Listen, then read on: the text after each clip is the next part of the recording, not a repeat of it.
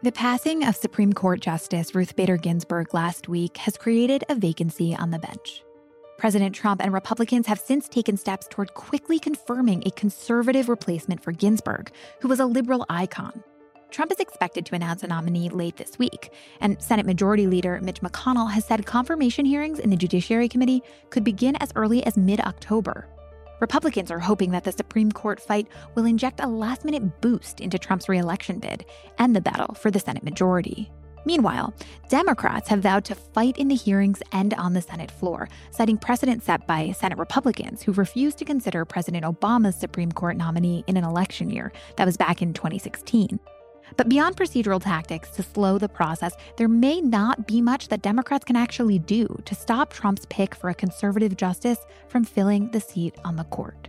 Is such a speedy nomination and confirmation process unusual when it comes to new Supreme Court justices? And how much power does a president have to push through a confirmation?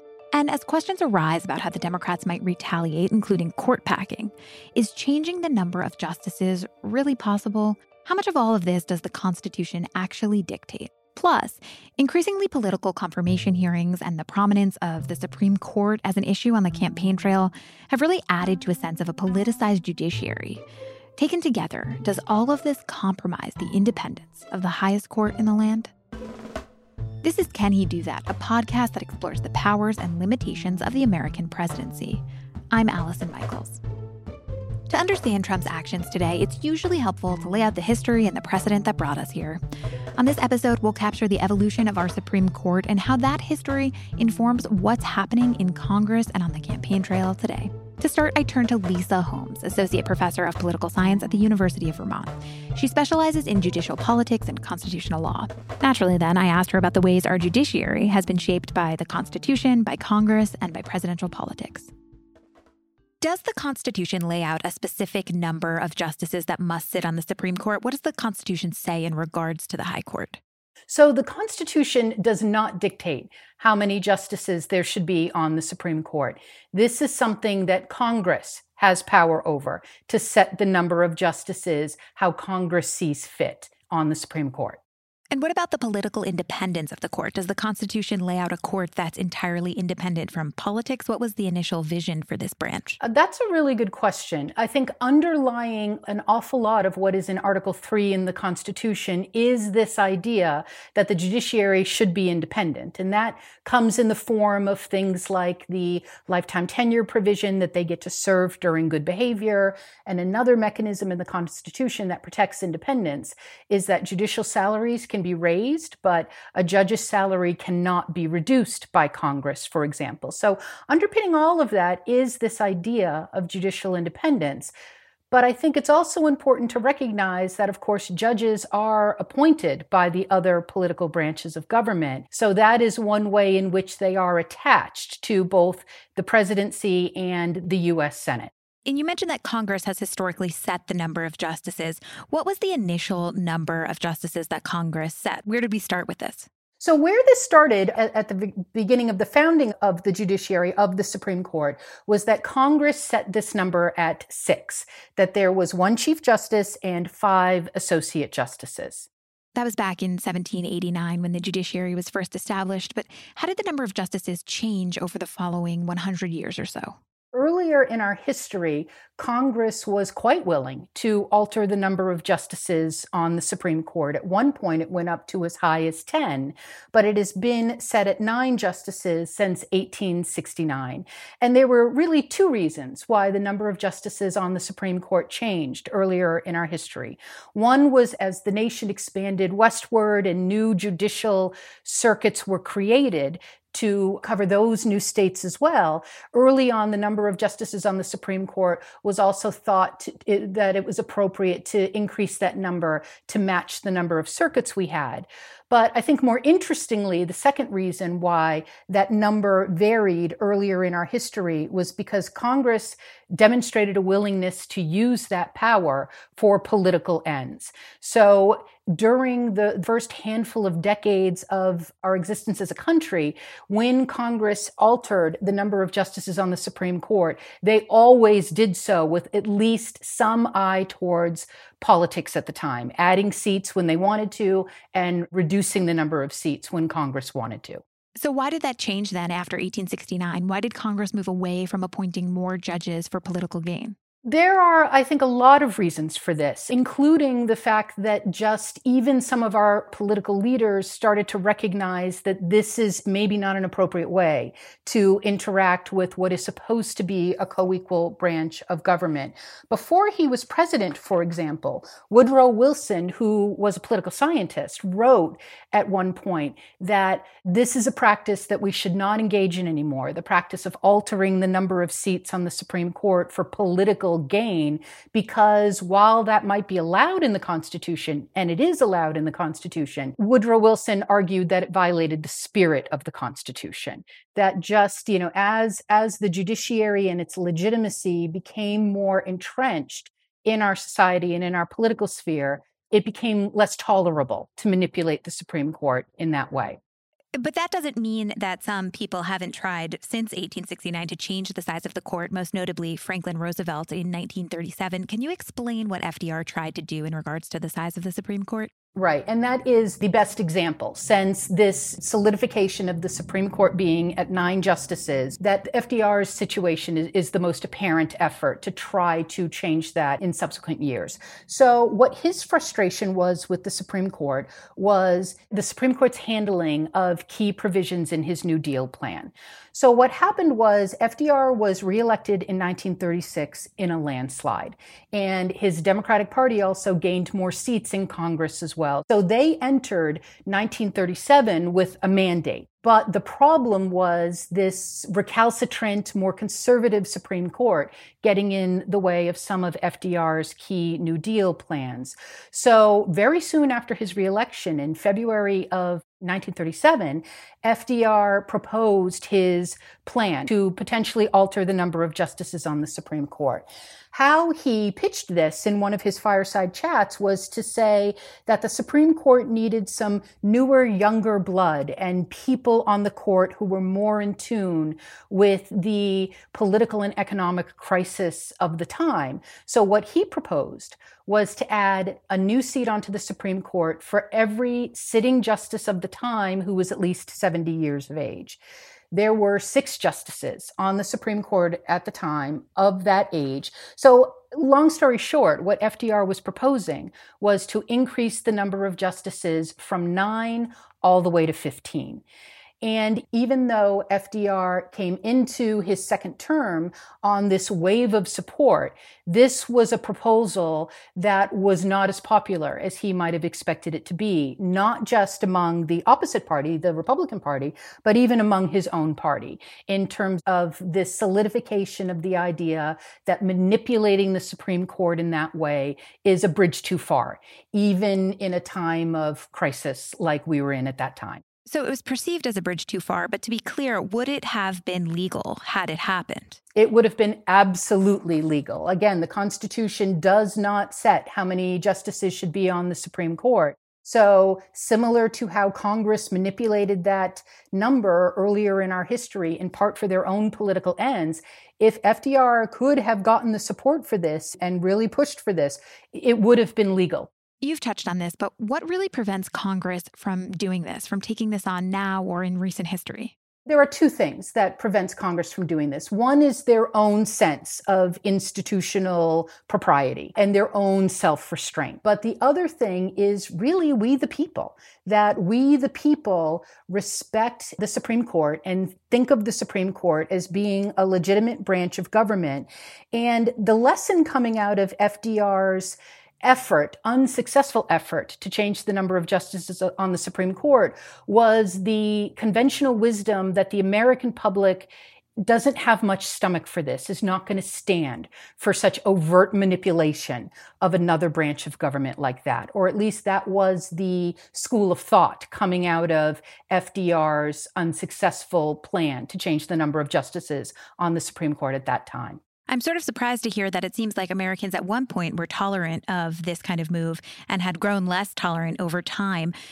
Does the court's independence or perceived independence, has it evolved along with that? Have we seen America's faith in the court as an independent body evolve over time? Absolutely. It's actually, I think, one of the more significant developments in American legal history is the increasing legitimacy with which the American people hold the judiciary as a whole and the Supreme Court in particular. I think one thing that's very important to understand about the judicial branch, including the Supreme Court, is that they have virtually no formal power. Hamilton even said so in Federalist 78. The judiciary does not have the purse or the sword, does not have the major formal powers that the other branches of government have. All they have, Hamilton said, are their decisions, and they don't even have their own ability to enforce their decisions. So they're dependent on the fact that the public supports them and sees them as legitimate.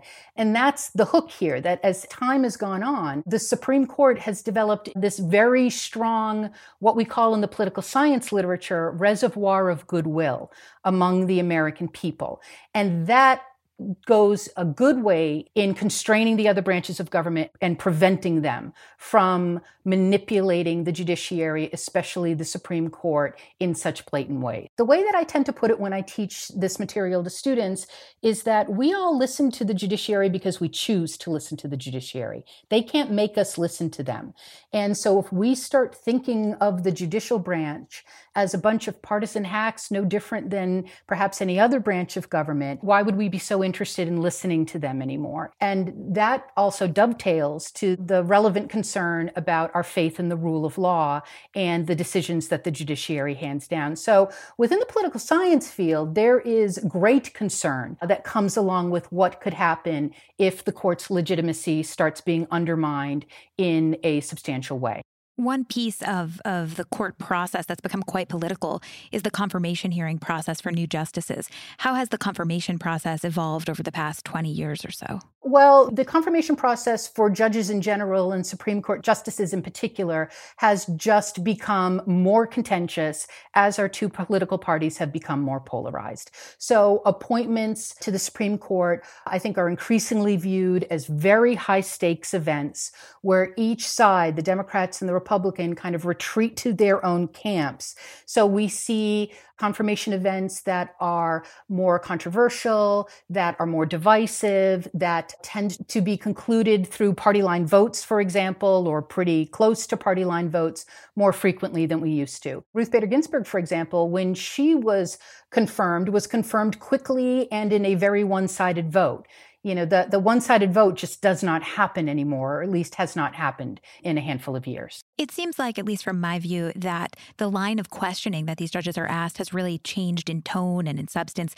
It's become more about ideology than a person's ability to sort of make a fair legal judgment. Have you seen that trend? I have seen that as well, and not just in the confirmation hearings, but just in general, how our political leaders talk about judges. In 2016, for example, I noticed that in one of the presidential debates between Hillary Clinton and Donald Trump, when they were asked about the judiciary, they both very quickly immediately boiled this down to Roe versus Wade. And even as recently as the 2000 presidential election between George W. Bush and Al Gore, they were much more careful, at least, to speak in the language of judicial philosophy rather than the overt politics of whether their judges would be likely to uphold Roe or strike down Roe. I think another really prevalent example right now is how some of our political leaders are talking about replacing Ruth Bader Ginsburg. I think it's kind of stunning, for example, that Lindsey Graham has said flat out, we've got the votes to confirm a judge. We don't even know, as I'm speaking to you today, who the identity of that nominee is going to be. And Lindsey Graham is speaking in the language of having the votes to confirm. So what does that mean for Lindsey Graham's approach to conducting an independent vetting of this nominee once the nominee's identity becomes public? Yeah, the Republicans and the president are really pushing for a quick confirmation process to fill late Justice Ginsburg's seat. Can you put that in context? How long should the confirmation process usually take? Ideally, you would want a confirmation process that does reflect a sincere check by the Senate on the presidency.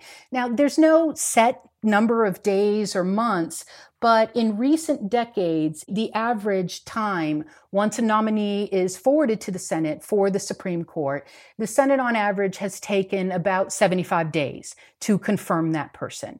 So, the thought of perhaps confirming President Trump's nominee before the November 3rd election day would be unusually fast. It would be very quick in contemporary confirmation politic trends for that to happen that quickly.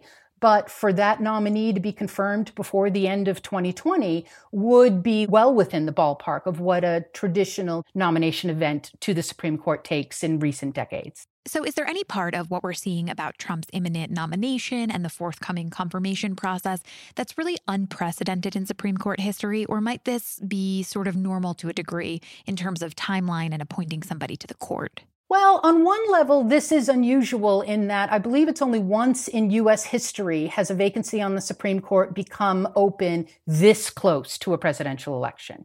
So yes, we are in unusual territory here, not completely uncharted territory. Appointments have happened during presidential election years, but this close to an election is clearly unusual.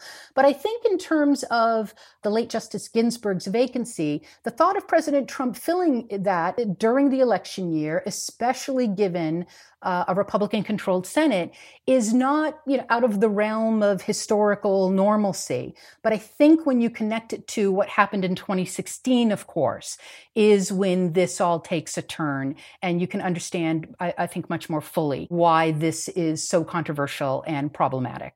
And in 2016, of course, Senate Majority Leader Mitch McConnell refused to fill a seat made vacant earlier in the year by the death of Justice Antonin Scalia until after the 2016 election.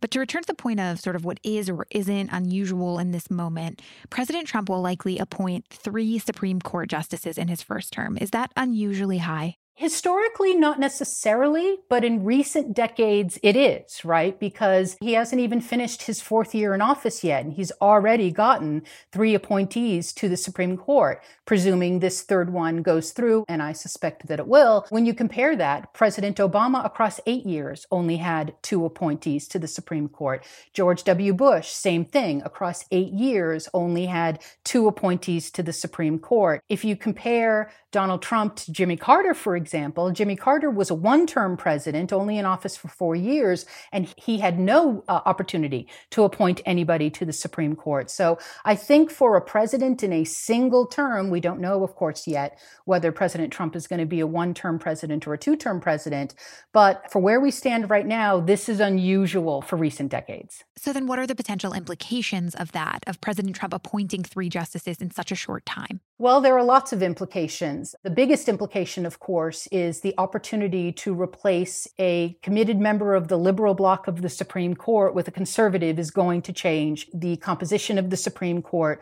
really for the foreseeable future. And the names that are floating around as the likely people that President Trump is considering to nominate for this seat are younger and could conceivably be on the Supreme Court for many, many decades. Another potential change that this could lead to is a change in John Roberts' role on the Supreme Court. Now, what's been happening in recent decades is that by and large, the Supreme Court's become more conservative. So we always like to think of who is the median justice, the one who, in the closely decided cases, is the one that swings the decision one way or another. And for many years, that was Sandra Day O'Connor. And then after she left the court, that role was filled by Anthony Kennedy. And after he left a little earlier in the Trump administration, the justice that we generally think of as being the one who is most likely to be the deciding vote in closely divided 5-4 decisions is the Chief Justice. Well, if you add another very conservative justice in place of a very liberal justice, Roberts' ability to kind of dictate where the court goes would seemingly be mitigated to a good extent. One thing that President Trump has repeated is that we need 9 justices by Election Day to deal with any voting issues that should rise to the court.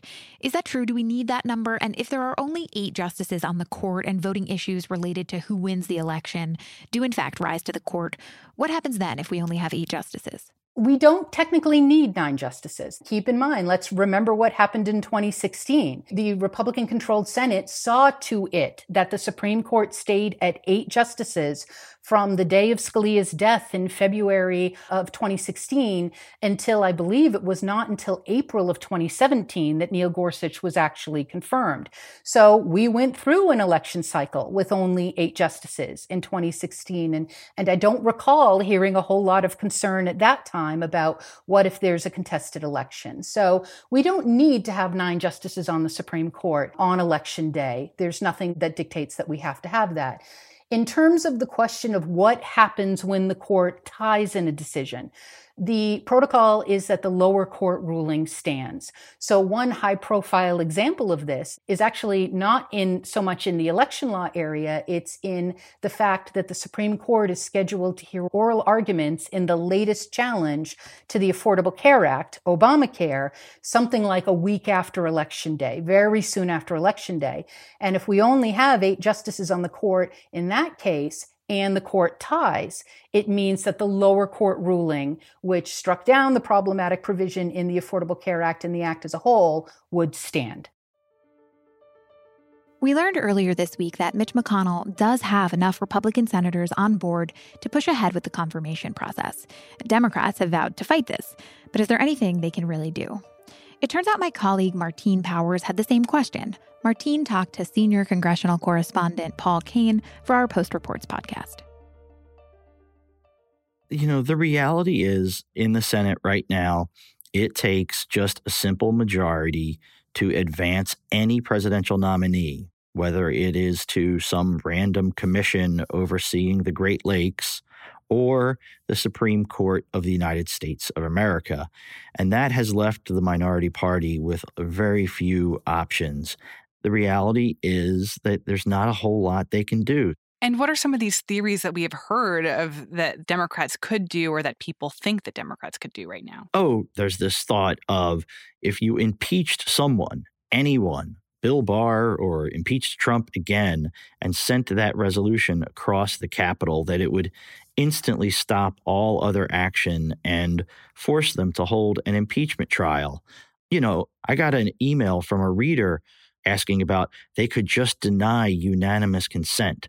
Blocking unanimous consent is something that blocks the action from taking place. And basically would make the voting process go much more slowly. Yeah, but there are provisions already in line for how to deal with those things. You file something called a cloture motion. That's the way you block a filibuster, defeat a filibuster. And yes, it'll take 3 days to overcome that process. But think of it this way.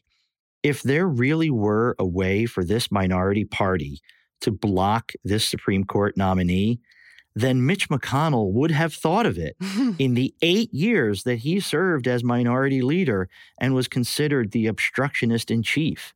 He was he was considered the greatest obstructor in the history of the Senate, blocking Barack Obama at every possible way. If there were ways to block the Supreme Court nominations of Sonia Sotomayor and Elena Kagan from the minority position, McConnell would have done it, but he couldn't do it. And then I've heard these ideas that potentially if Democrats were to win control of the Senate in November, and if there were to be a Democratic president, that there's this idea you could pack the court afterward. You could just change the number of justices that there are on the Supreme Court and increase them so you could have 2 more Democrat-appointed justices, or you could have 4 more. Well, that is something that can legitimately be done in the legislative process. There was no foundation in the Constitution that set the number of Supreme Court justices at 9. And you'd also probably need support from actual Democratic leadership. And this seems like something that congressional leadership isn't that interested in. And it's something that Joe Biden has said that he straight up doesn't think should happen. Yeah, Biden had got a little bit cagey the other night when he was asked about it in a local interview. I think it was in Wisconsin. And he basically said that he didn't want to answer the question because if he answers the question, then that's going to change the discussion. And what Democrats are trying to do right now is to avoid these are process fights, and they really want to try and focus this fight politically on what the impact of trading in Ruth Bader Ginsburg, the most iconic liberal justice of the last 25 years, for a very staunch conservative jurist like Amy Coney Barrett. Like, that is the biggest ideological jump that the court would have seen since Thurgood Marshall was replaced by Clarence Thomas. They want to make this fight politically not about these seemingly random efforts to put more justices on the Supreme Court. And they want this fight to be about the impact on the Affordable Care Act, on voting rights, on clean air, clean water. But then with all that in mind, like, what is the actual plan? Are they just basically giving up and saying, look, this is the reality that there will be a justice appointed by President Trump who will be extremely conservative? Or do they have a plan for how to come out of this? It's kind of depressing among Senate Democratic ranks. You know, when you talk to them, I spoke to Senator Michael Bennet Monday night. Are you worried about not being able to do anything from inside this building in terms of blocking the nomination? Well, I think we're in a situation where Mitch McConnell is the only person in this building that can decide when and whether and how to move the nomination forward. You know, my hope is that there'll be enough Republicans to stop it, but I don't think the likelihood of that is very high. And he basically was pretty downbeat. He wants this to be a big fight, and they're going to try and defeat this nominee. But to do so, it's going to take something really unusual. They're going to have to find something about the nominee's background that was previously unknown. It's very unlikely that they'll be able to find something new. But I do wonder if this is somewhat of a turning point in terms of the future of this body and this idea that there could ever be any form of compromise between Democrats and Republicans ever again. Yeah, certainly on the Supreme Court and judicial nominations, it has become this important of a clash because Congress itself has failed as an institution on so many issues. From Mitch McConnell to Elizabeth Warren, you see in a Senate today people who no longer believe that legislation is really even possible out of the Senate, and that the executive branch, through rulemaking, regulation, and such, is where all the real power lies.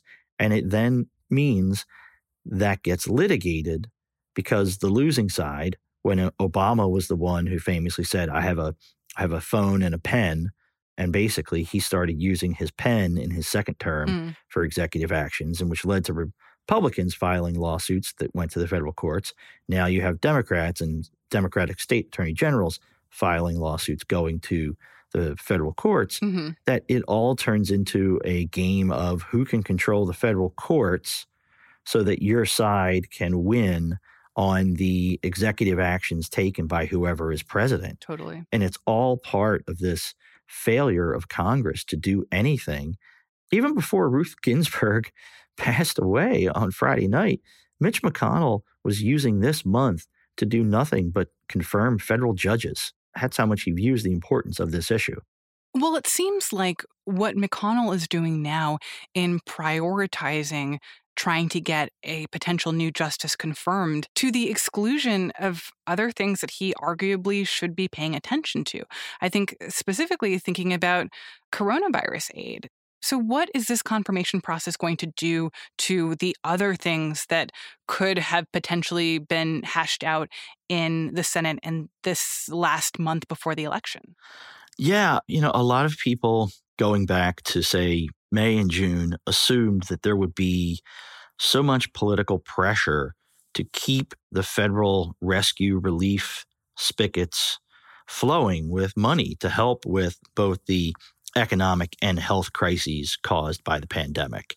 And instead, there was some conservative uprising in McConnell's GOP Senate caucus, people who just didn't want to spend more money. And if there's a split in his caucus, McConnell's posture is simply to just not bring something up. that meant that just this whole idea of a relief package got thrown on the back burner. There's got to be some bill that is been proposed by one of his endangered incumbents, whether it's Thom Tillis or Susan Collins or whoever, that would, even if it doesn't have a chance of getting in law, they could put it on the Senate floor and do something that might help his endangered incumbents, give them a couple days of chance to go home and say, look, we're debating my bill. Nah, he doesn't bother. He's not doing that. He does not care. He cares about appointing federal judges. These were district court judges that were getting confirmed this month. They're not even that powerful. But McConnell doesn't care. He sees the courts as the final arbiter, the real arbiter of legislation and executive actions. So that's all he really cares about. And it's to the detriment of his own incumbents who are facing tough reelect. That they will have to pay for the fact that this is the priority rather than helping Americans through COVID. Yeah. And they're in, Cory Gardner in Colorado, Susan Collins in Maine are in states where Donald Trump is just not going to win and he's going to lose by a decent margin. And this only further polarizes that electorate and it makes their races that much harder to win. So in some ways, it seems like McConnell is almost making a trade-off here that he would prefer to risk control of the Senate if it means getting one more conservative justice on the court. Yeah. Look, he believes that this will help a handful of his incumbents who are up in states that Trump won by, a few percentage points or more. A place like Montana, where Trump won by double digits, and the Democratic governor, Steve Bullock, is running against the incumbent, Steve Daines. He believes this is going to be one of those moments that turns a race like that into a very polarized, they call it a Jersey race, small j, Jersey. So it's red shirts versus blue shirts. This is a high stakes play. And yes, if the choice was get this lifetime appointment to the Supreme Court or not get this appointment and retain the majority, McConnell will choose the court every time.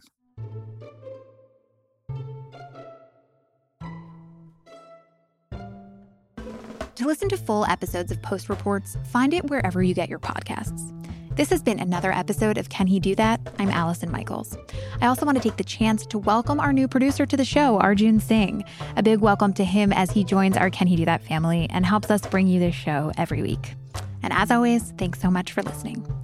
Can He Do That is a team effort here at The Post. It's produced by Ariel Plotnick and Arjun Singh, with logo art from Laurent Boglio and theme music by Ted Muldoon.